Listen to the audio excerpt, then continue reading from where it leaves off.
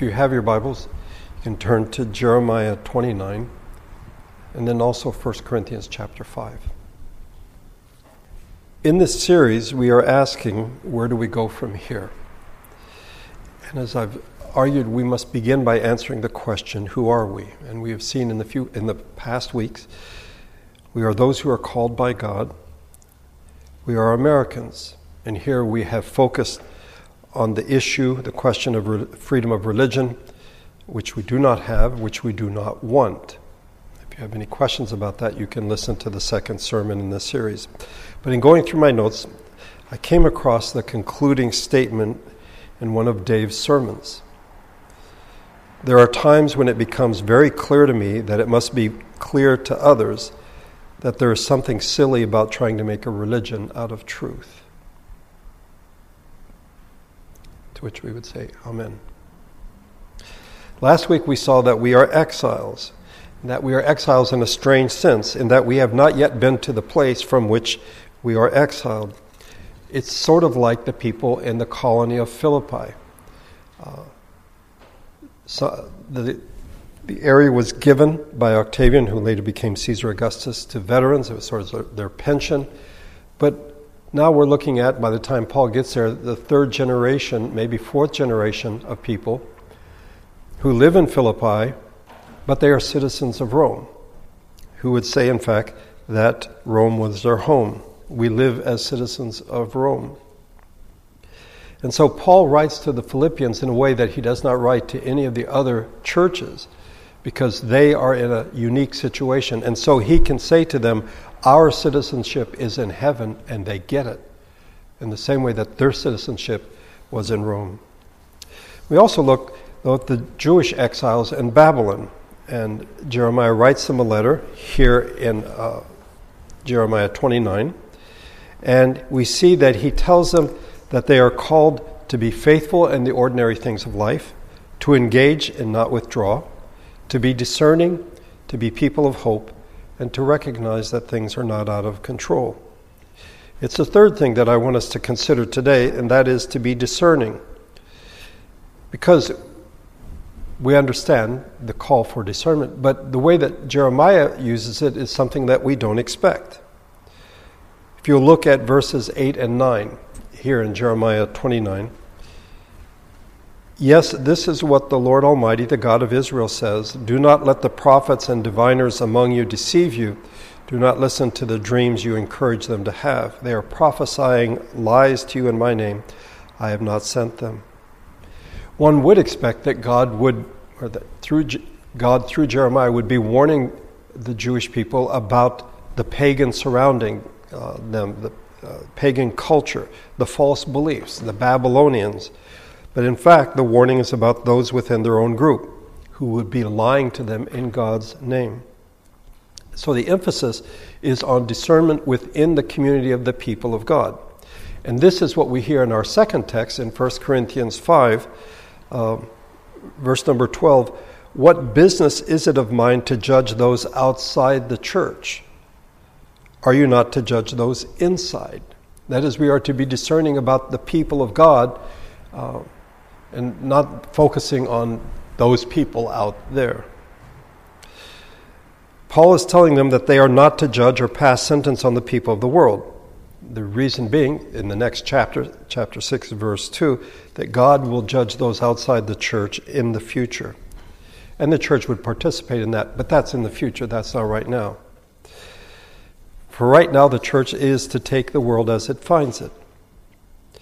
And as the people of God, and as Paul tells them in chapter 3, they are the temple of God. In many ways, their very existence is a judging of the world, because they are standing for what is true, and everything else that we find in the world is false. The church, instead, is to judge its members. That is to say, we are to act responsibly.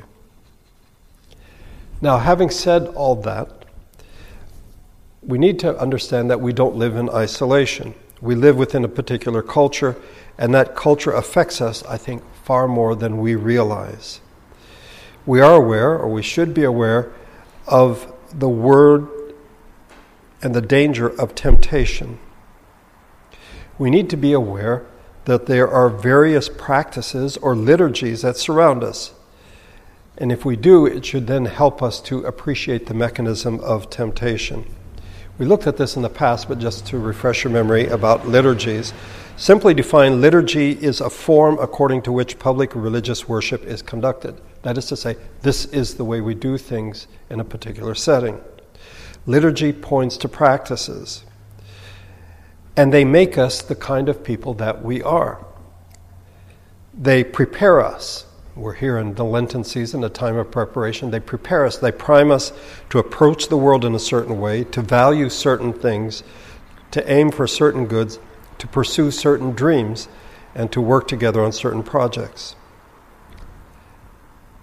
But, as one writer put it, evangelicalism tends to miss the fact that the great tempter of our age is Walmart.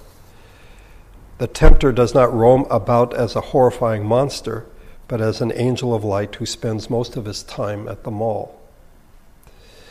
When it comes to habits, we need to recognize that we usually acquire habits unconsciously, unintentionally. Dispositions and habits can sort of be etched on our consciousness if we keep repeating them, if we keep doing the same thing over and over again. You might call it routine, you might call it ritual, you might also call it liturgy. James K. Smith has written about this, and I've mentioned this a number of times in the past years. I think it's very powerful. He calls it the liturgy of the mall. And listen to his description. The malls, no matter where you are in this country, are marked by familiar symbols and text. They have large pavilions or sanctuaries, like the vestibules of medieval churches and cathedrals. They have maps that guide one to the locations of various things offered, but the faithful know their way around. The design and layout has architectural echoes that reminds one of cathedrals, mammoth religious spaces designed to absorb all kinds of religious activities happening at the same time. One can wander the labyrinth in which numerous chapels are devoted to various icons. And one can be met in these chapels by acolytes who offer to shepherd us through the experience, sometimes inviting us to taste and see and smell. There are objects that are deemed precious, one might even say holy, which we may then take to the altar or cashier, making the consummation of our worship. We give the purchase price, we receive the object, and then we are released by the priest with a benediction, "Have a nice day." And then we leave the temple. This is in part the liturgy of the mall. And it is but one example of the cultural liturgies which shape our habits and our loves. One of the things that we find about the liturgy of the mall is we expect ongoing innovation. That the next time I go to the mall, I want it to be somewhat different. I want the sale to be different, the product being offered different, new styles. All these things are different. So when one comes to church, it's like, what, we're going to sing a hymn again? We're going to do the same thing again? It's because we've been affected by the liturgy of the mall. So while we, based on what Paul has said to the Corinthians, are not to judge the world or focus on its faults, we need to recognize that we imbibe them, usually unconsciously. In that sense, we need to be aware of the things in the surrounding culture which we fall prey to. Such a matter could be the subject of another series of sermons. It won't be. But I do want today in the sermon to point to three aspects of the surrounding culture, American culture, which present different liturgies and pull us away from doing what is right. They all seem to deal with the same issue, which I find really intriguing. I've mentioned already in the series that some of this is familiar. We've covered some of this before. And if it's familiar, good.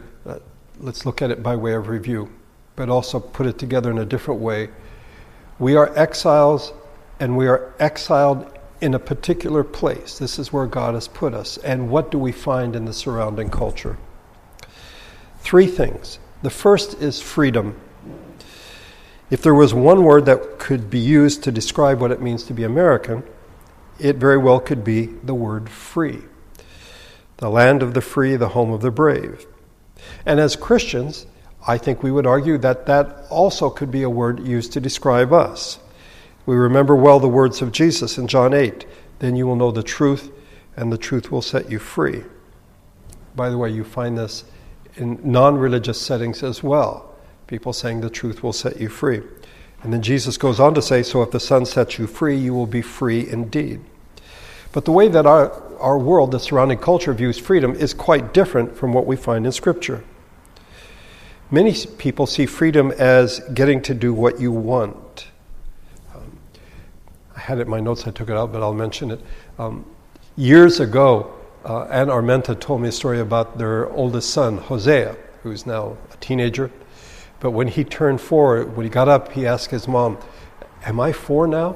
And she said, "Yes, you are," because now I can do what I want. And that's how I think as Americans we view freedom, that we have the freedom to do what we want. If you doubt that, listen to something that happened, I think 5 years ago in the Supreme Court, the opinion written. "At the heart of liberty is the right to define one's own concept of existence, of meaning, of the universe, and of the mystery of human life." It's written by Justice Anthony Kennedy. What is freedom? Well, 11 years ago, I spoke on this at Jason and Gwen's wedding. You've heard it from me before. To be free is to realize your inmost nature and to give fullest expression to it by abiding in God's word, by obeying his command, by doing, not just hearing. The simple act of choosing is not freedom. As I told them, one may choose to play a violin with a hacksaw instead of a bow, but is that freedom? One may choose to eat something poisonous, but is that freedom? One may choose to pour sand into the gas tank of his or her vehicle, but is that freedom? The simple act of choosing is not freedom. Choosing well is freedom. That is to say, choosing to obey. Why you choose, how you choose, what you choose. These are all decisive factors in the biblical understanding of freedom. In a book that I've spoken or used in the past, Dale Keene's book, Sex in the I World, Rethinking Relationship Beyond an Age of Individualism. He says that there are actually 3 worlds. The T world, or traditional world, the I world, or individualistic world, and the R world, the relational world. And in seeking an explanation for how our world has changed from traditional to the the individualistic world, he says that in the traditional world, relationships were foundational. The world was composed of relationships. Many of these are determined by birth. Who your parents are, who your grandparents are, who your relatives are. And all of these relationships bring with them obligation. You're to honor your father and your mother. We are told it's one of the 10 commandments. You're born into a matrix of relationships and you have obligations to all of the people with whom you are involved. Your parents, your grandparents, your siblings, extended family members, neighbors, fellow citizens, and the religious community, the church. Now you can choose not to be faithful. You can choose to be unfaithful in these relationships, but that really isn't freedom. Okay? On the other hand, the individualistic world sees freedom as the absence of obligation, the absence of restraint. You owe nothing, or you don't have to owe anything to your parents, your grandparents, your siblings, and so on. In the traditional world, it is in freedom that you find contentment and meaning. Within the relationships, the matrix of relationships, you find yourself. But in the I world, it's all about freedom, getting to do what you want and not having any strings, not having any obligations. Aristotle argued that humans cannot be understood independent of the relationships given to us at birth. And he defined the good life as the quality of three fundamental relationships: family, neighborhood, and city. You may recall that Socrates was given an option when he was found guilty of corrupting the youth. He could leave Athens, or he could drink poison and die. And he did not want to leave home, did not want to leave Athens, and so he chose to drink the hemlock. These two competing visions, the traditional world and the individualistic world, both talk about freedom and fulfillment. The question is, how are they to be understood, and how are they to be achieved? The Christian faith tells us that faith is not about, or our life is not about deciding who we want to be or what makes us happy. It's about learning who we are and how to find not just happiness, but fulfillment relating to God and one another. Read a quote that I'd seen before about Bob Dylan. He was interviewed several decades ago and was asked about happiness and unhappiness. And he said, those are just made-up words. Those are suburban words, if you wish. He said, rather we should talk about being blessed or not blessed. Freedom in a biblical sense is, in fact, not just being happy or seeking happiness, but in fact, finding fulfillment in obeying God. So when Jesus was asked, "Teacher, what is the greatest commandment?" He said, "Love the Lord your God with all your heart, with all your soul, with all your mind. This is the first and greatest commandment, and the second is like it. Love your neighbor as yourself." All the law and the prophets hang on these two commandments. God's law is about two things: loving God and loving one another. But in the individualistic world, the good life is seen in loving oneself. It is all about me and self-fulfillment. And as a result, the word freedom in the surrounding culture cuts us off from obligations to anyone. You may choose to honor your parents, you may choose to love your neighbor, but you don't have to. Okay? Because you have freedom. And this is wrong. A freedom that is a freedom from reality isn't freedom at all. It's really a hostile reaction to the world in which we find ourselves. In the modern world, freedom has become the good. It's the highest good. Freedom is seen as the capability of people to pursue their own desires individually, and it becomes the ultimate goal. And so when we hear the words of Jesus, "The truth will set you free," it's like, yes. Like Hosea said on his 4th birthday, "I can do whatever I want." This is not freedom.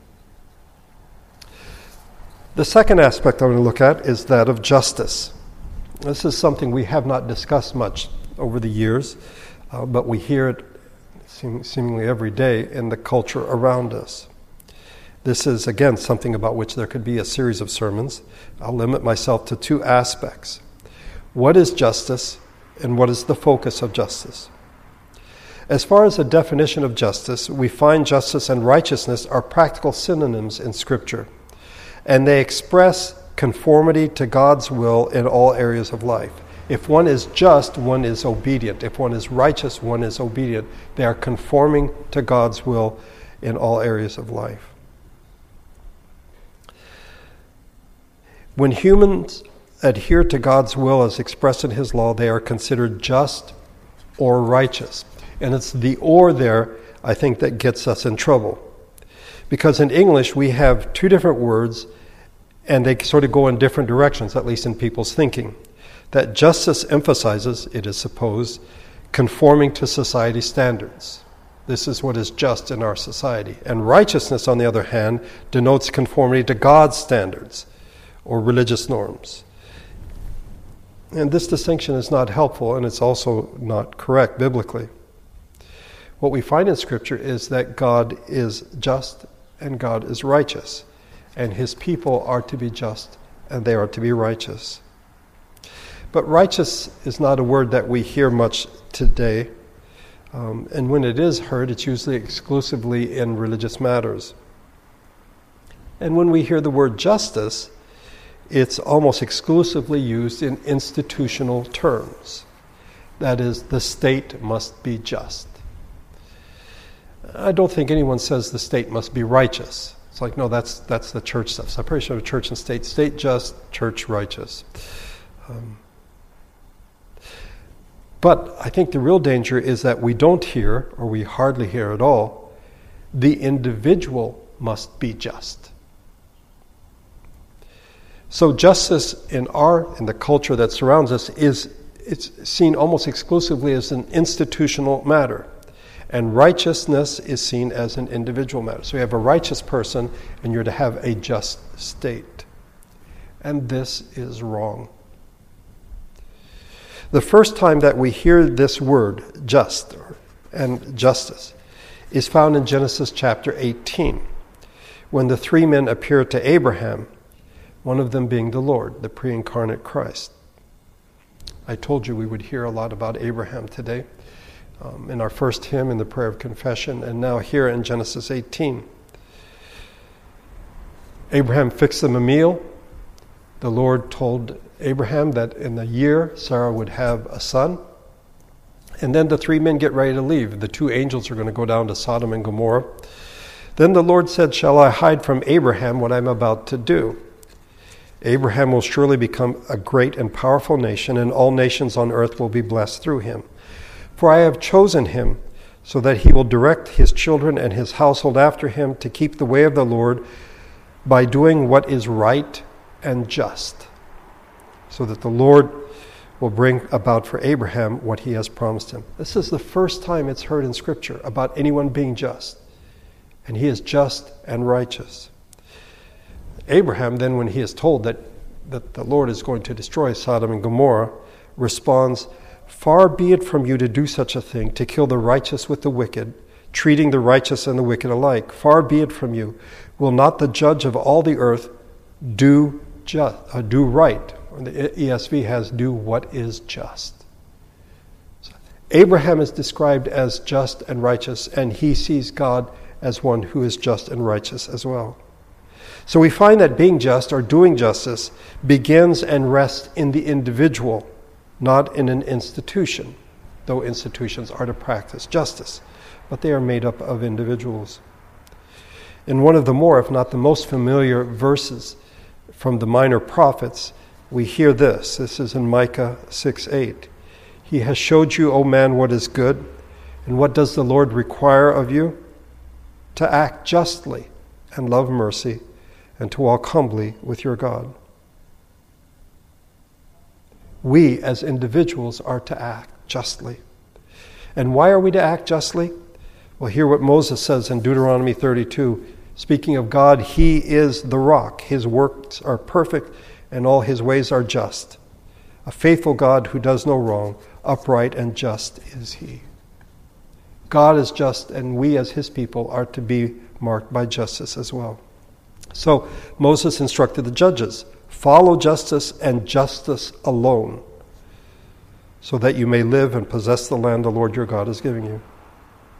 I don't think anyone is in favor of injustice, but in our culture we have found that it has failed to appreciate that justice begins with the individual, not with an institution like the state. It is far, far too easy to decry systemic or institutional injustice,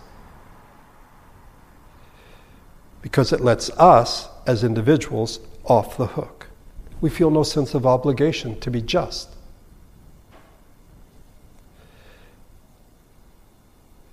Just as it is easier to claim that one loves the whole world and yet neglects to love his or her neighbor, so also the modern conception of justice cuts us off from having to act individually justly.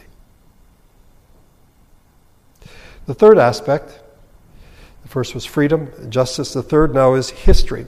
And as Americans, we just have a problem with history. One could argue that the majority of Americans fall into one of two categories when it comes to a view of history. Either they see it as having no value at all, or they see it as a source of entertainment. Let's make some historical movies. We have the history channels. We can have trivia questions based on history.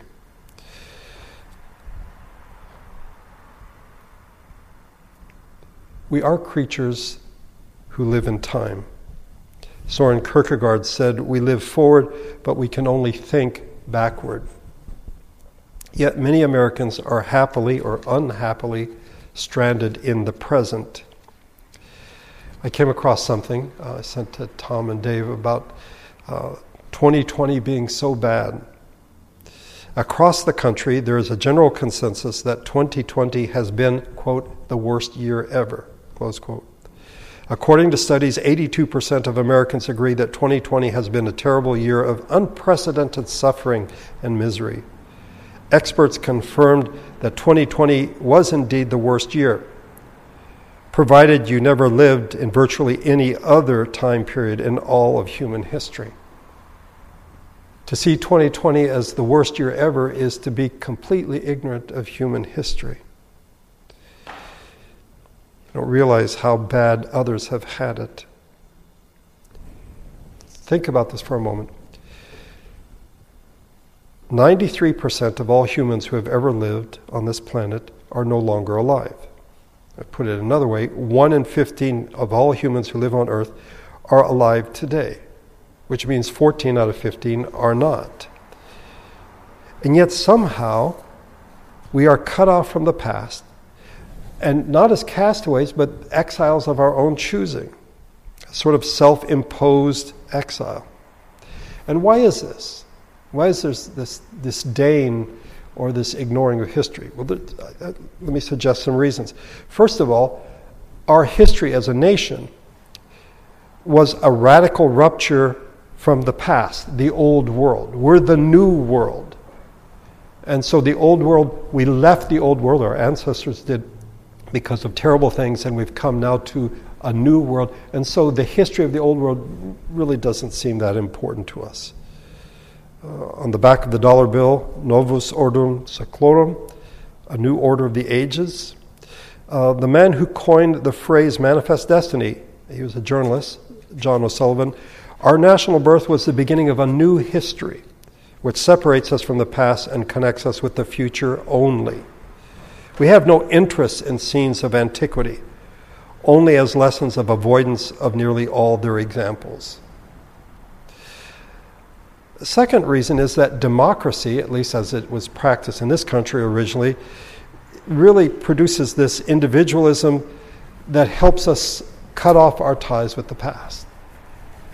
Alexis de Tocqueville posited that the consequences of the rising of democracy would be an ever-increasing present-mindedness. That is, we're only thinking about now and perhaps the future, but never about the past.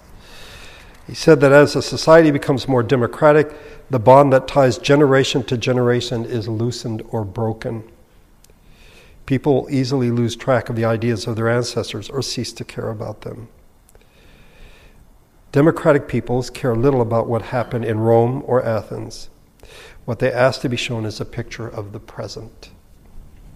And then there's the whole business of technology, because the technological advances that have come about tend us to view anything from the past as being inferior. We equate technological progress or changes with progress. We conclude that previous generations were backward. And so, why would you take them seriously? You won't. Do you want to imagine in your mind examples of ignorance or backwardness? That's fine. The past is full of them.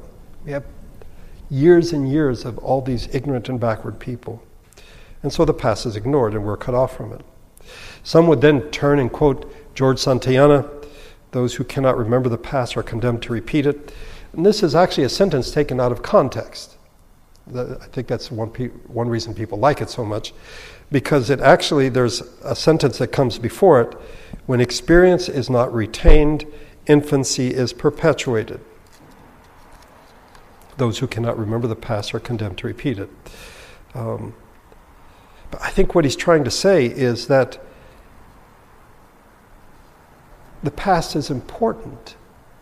The experience teaches us things, and it's more than simply lessons. There is wisdom to be gained. I would suggest to you that the serious Christian is convinced that that knowledge of the past is key to understanding the present. Not that it will, in fact, help us predict the future, what's going to come next, but it will help us to meet it more wisely. But there's something far, far more important than all of that. Our brothers and sisters lived in the past.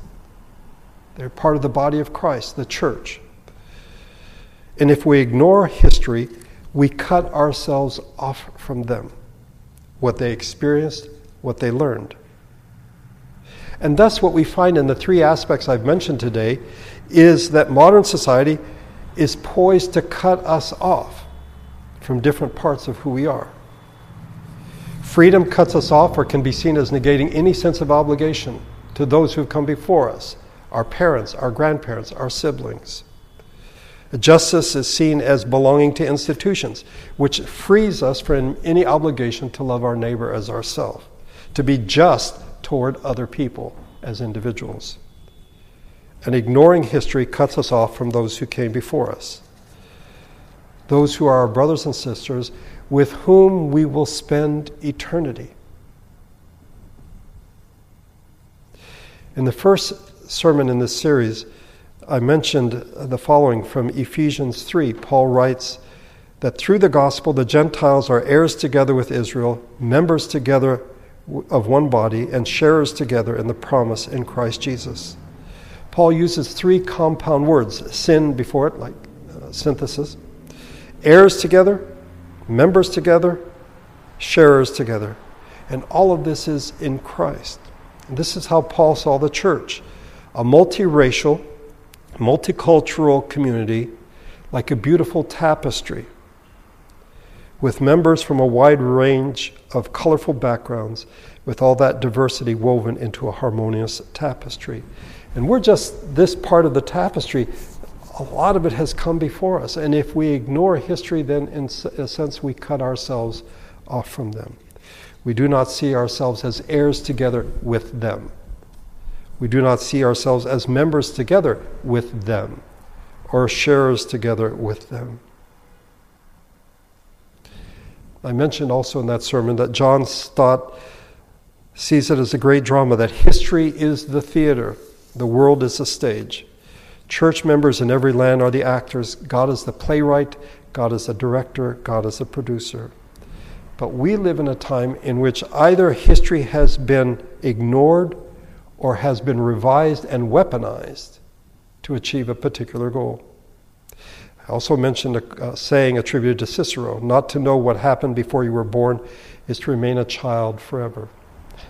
Does that not, in fact, describe the culture that surrounds us? Perpetual state of being juveniles. I'm convinced that this pandemic has revealed the weakness of the church and its ignorance of its history. To begin the process of correcting this, we must realize who we are. Exiles surrounded by a culture that sees things very differently from what we find in Scripture. A culture that seeks to cut us off from those with whom we share ties and obligations in the name of freedom. A culture that seeks to cut us off from those with whom we share ties, our neighbors, in the name of justice. It is a culture that seeks to cut us off from those who came before us, from their experiences, their wisdom, their pain and sorrow, and their joy. We see ourselves as standing alone in the present moment. We are the people of God. We are exiles. We are exiles in this place right now, and we are surrounded by a culture that practices various liturgies, and those liturgies include a view of freedom, of no obligation, of justice, but not, I don't have to be just, the state does. It's systemic, whatever. That's the problem. The reality that the problem could be me as an individual, of course not. It's not my fault, it's the institution's fault. and a society that has forgotten its past. I remember someone saying that American society knows everything about the last 24 hours and nothing about the last 60 centuries. As the people of God, look at the Old Testament. Passover, Pentecost, the Feast of Booths, the Tabernacles. These were reminders of what happened centuries before when Israel was freed from Egypt and they wandered in the wilderness.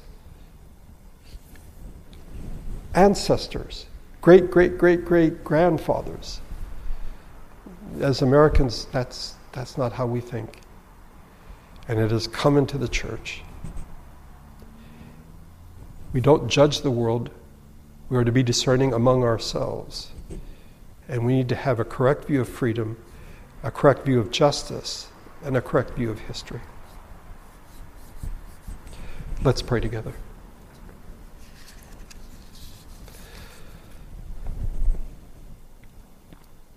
Our Father, as we have seen, you have determined when and where we should live. And we are here now in 2021, here in the United States of America, in California. This is where you have put us.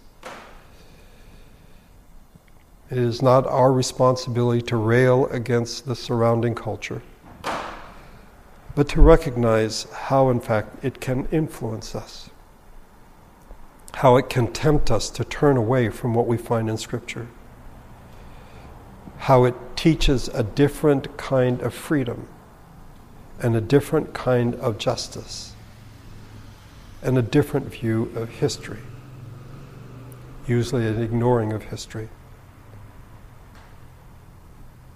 So often we imagine somehow that we are the first generation of Christians. We are not.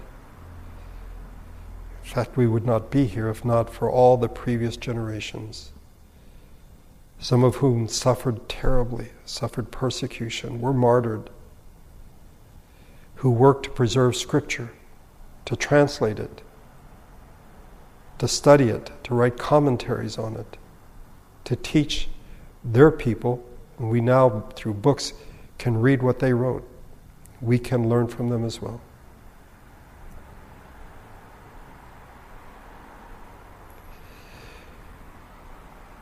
But just as we are affected by the liturgy of them all,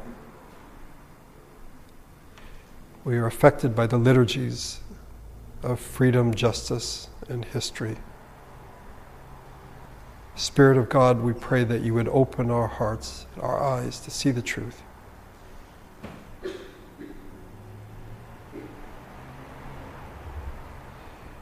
We are here because you've put us here. We are exiles. We are citizens of heaven. But we are exiles in a pagan culture.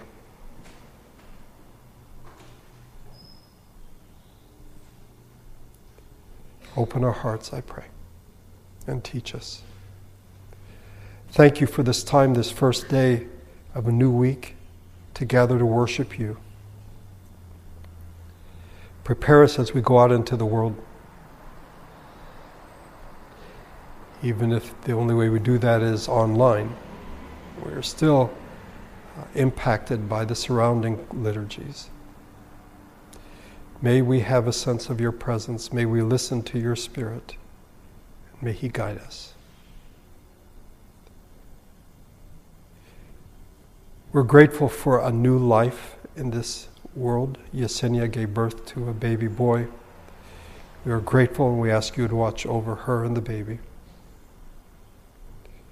We thank you for the great joy that Rosa has in having another grandchild. Again, our Father, we thank you for your love and your grace. I pray this in Jesus' name. Amen.